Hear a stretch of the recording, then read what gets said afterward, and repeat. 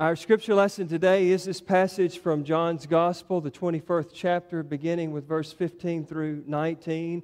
And the title of the sermon today is Second Chances. Second Chances.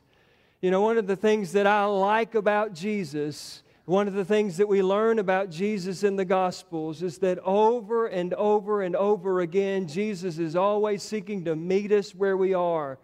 Jesus is seeking to reveal Himself to all of humanity.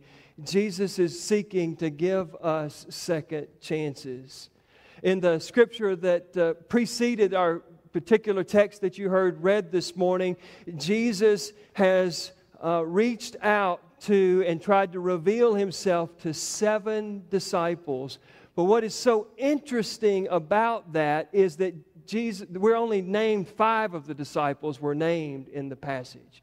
There are 2 disciples that aren't named that Jesus meets in Galilee that day. And it makes me wonder, well, why in the world would He not name 2 of those disciples? I mean, if you were one of those 2, wouldn't you want your name to live for all of eternity in the story that John recorded and that we continue to read today?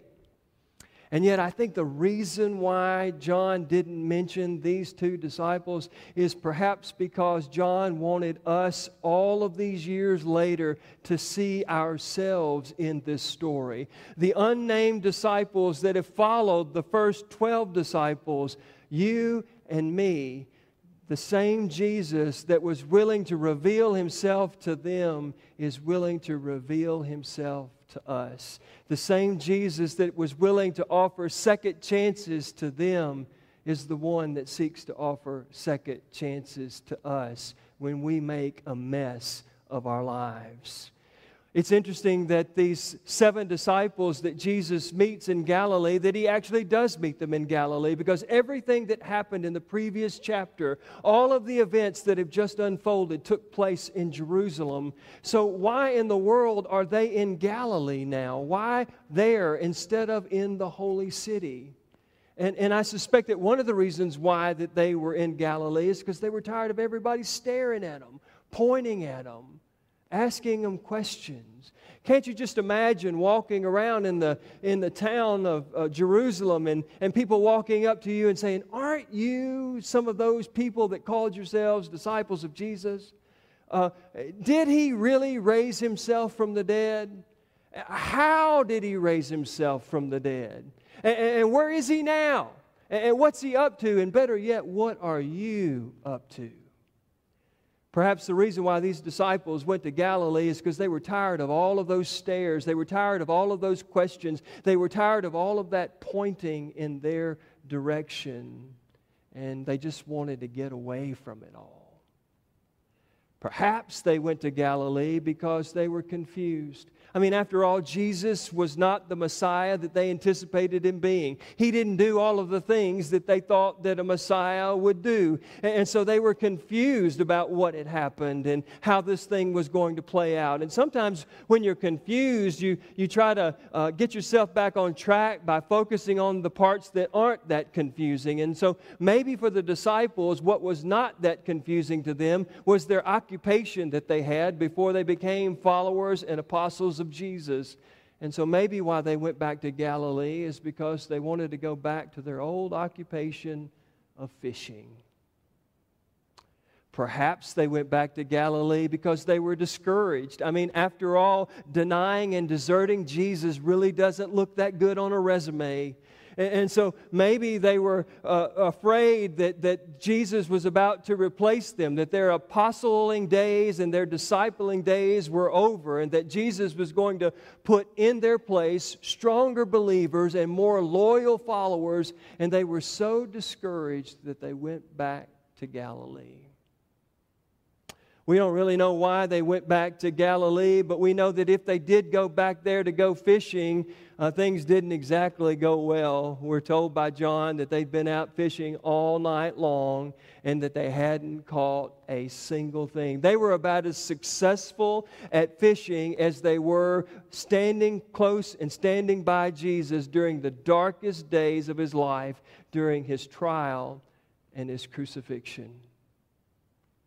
And yet, despite having failed Jesus in that moment, despite having fallen short of what Jesus had hoped that they would do and be in those difficult days, Jesus comes to reveal Himself to His disciples. They don't know it yet, but Jesus has come to offer them a second chance. Jesus has come to help them clean up the mess that has been made. We're told that the disciples didn't recognize that it was Jesus when they first saw a man on the beach. Maybe that's because they thought he was just any man on a beach, walking the beach at sunrise.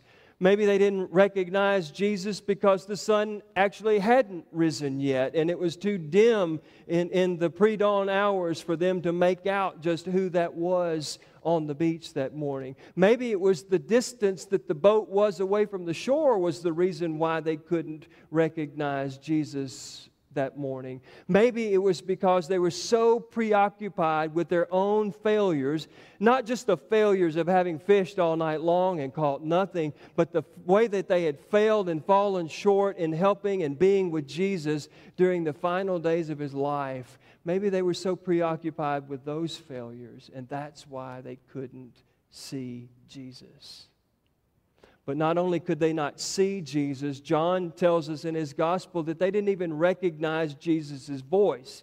This surprises me a little bit. I mean, after all, they've spent the last 3 years with Jesus. They've heard Him teach. They've heard Him preach. They've heard Him tell jokes. They've heard Him laugh. They've heard Him cry. They've heard Him tell stories around the campfire. Why in the world would they not recognize Jesus' voice when He spoke to them? And yet, despite not recognizing Him by sight, despite not recognizing His voice, whenever Jesus does speak to him, they respond, they listen. Jesus, upon finding out that they hadn't caught any fish all night long, suggests that they put their nets down on the other side of the boat, and the disciples actually listen to Him. Maybe they thought that from His vantage point, He could see a school of fish that they could not see. Maybe Jesus was just trying to give them an opportunity to trust Him. Maybe Jesus was trying to figure out where they were in their faith and in their attitude. But we're told that they do cast their nets out on the other side of the boat. Now, the Scripture doesn't say this, but I've been around people long enough to know that, don't you know that in that boat, at least one disciple looked at another disciple and said, "Don't you hate it when somebody that doesn't do our job tries to tell us how to do our job?" But they cast those nets into the water on the other side. And John says that they caught so many fish in that net that they could not even pull the nets in to the boat. And it's at this point the beloved disciple recognizes who Jesus is. That is the Lord, he said. Now, scholars tell us that the beloved disciple is probably none other than John, the gospel writer himself. He's the one that sat next to Jesus during the Last Supper as they celebrated the Passover meal. He's the one that stood next to Jesus' mother when Jesus was being crucified, and Jesus asked him to take care of his mother. He had such a special relationship with Jesus that John doesn't ever refer to himself by name in the gospel, but instead calls himself the one that Jesus loved. John recognizes who Jesus is. It is the Lord. And although John is the first one to recognize Jesus, Simon Peter is the first one to act on recognizing Jesus. And Simon Peter jumps out of the boat and he swims to shore, leaving everybody else to try to get all of those fish and all of those boats back into the shore. And when they get to the shore, Jesus has already started preparing breakfast. There are already fish on the charcoal fire cooking. And I don't want you to miss this part of the story, because as we start to think about stewardship in our church and in our lives, technically speaking, Jesus doesn't need you and I to do anything. Jesus is big enough and great enough that Jesus could do whatever Jesus wants to do. That's clearly demonstrated in the Scriptures. And yet Jesus, despite already having fish on the charcoal fire, asked the disciples if they would be willing to share what they have just caught. And then Jesus takes those fish and He blesses those fish and He makes sure to share those fish so that everyone can enjoy breakfast. When you and I put money in this plate every week, that's exactly what we're doing. We're offering what we have, what Jesus has helped us secure, in the hopes that that will be taken and blessed and shared so that all may come to know the God of second chances. Well, it's after that breakfast that we arrive at the Scripture that we read today. Perhaps the other fishermen have gone back out to clean up their nets and to begin to process all of the fish that they've just caught. But meanwhile, around that charcoal fire, Jesus and Peter engage in a conversation. And Jesus asked Peter 3 separate times, "Do you love me?" And most scholars believe that the reason why Jesus asked Simon Peter that question 3 separate times is because both of them were mindful of how earlier Peter had denied Jesus 3 separate times. Peter had an opportunity to affirm his relationship with Jesus, to confirm his love for Jesus, and yet he did not. I'm guessing Peter thought when he saw Jesus sticking around the fire to have a conversation with him that he was about to get an earful for how he had failed, for how he had fallen, for how he had not done what he could have done and should have done to be with Jesus in his deepest time of need. And yet, that's not what Jesus did.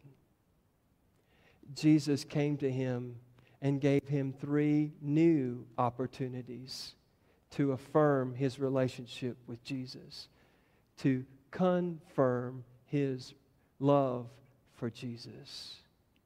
Instead of condemning Peter, Jesus came offering Peter a second chance to say, "I love you, and I want a relationship with you." As we gather together on Communion Sunday, that's what this table is for. It's for people like you and me who have made a mess of our lives. It's for people like you and me who desperately need not condemnation, but a second chance. It is the place where God comes to us and says, "Do you love me? Do you earnestly repent of your sin? Do you seek to live in peace with one another? If so, have I got good news, a second chance for you.